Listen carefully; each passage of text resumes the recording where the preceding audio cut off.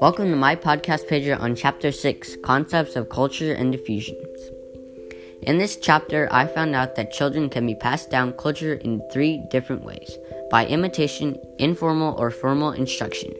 For example, imitation would be something like walking. Babies watch other people walk and gradually they imitate what other people do and they start to walk. Also in this chapter, I learned that there are 10 major culture realms, and we live in the Anglo-American realm with Canada.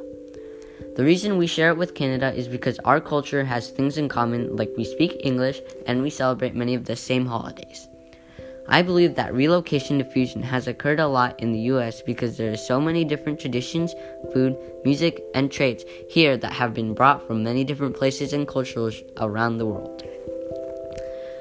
Going back to the 10 major realms, the realms are kind of like the districts in the Hunger Games because each district has its uniqueness similarly to how the realms have their uniqueness.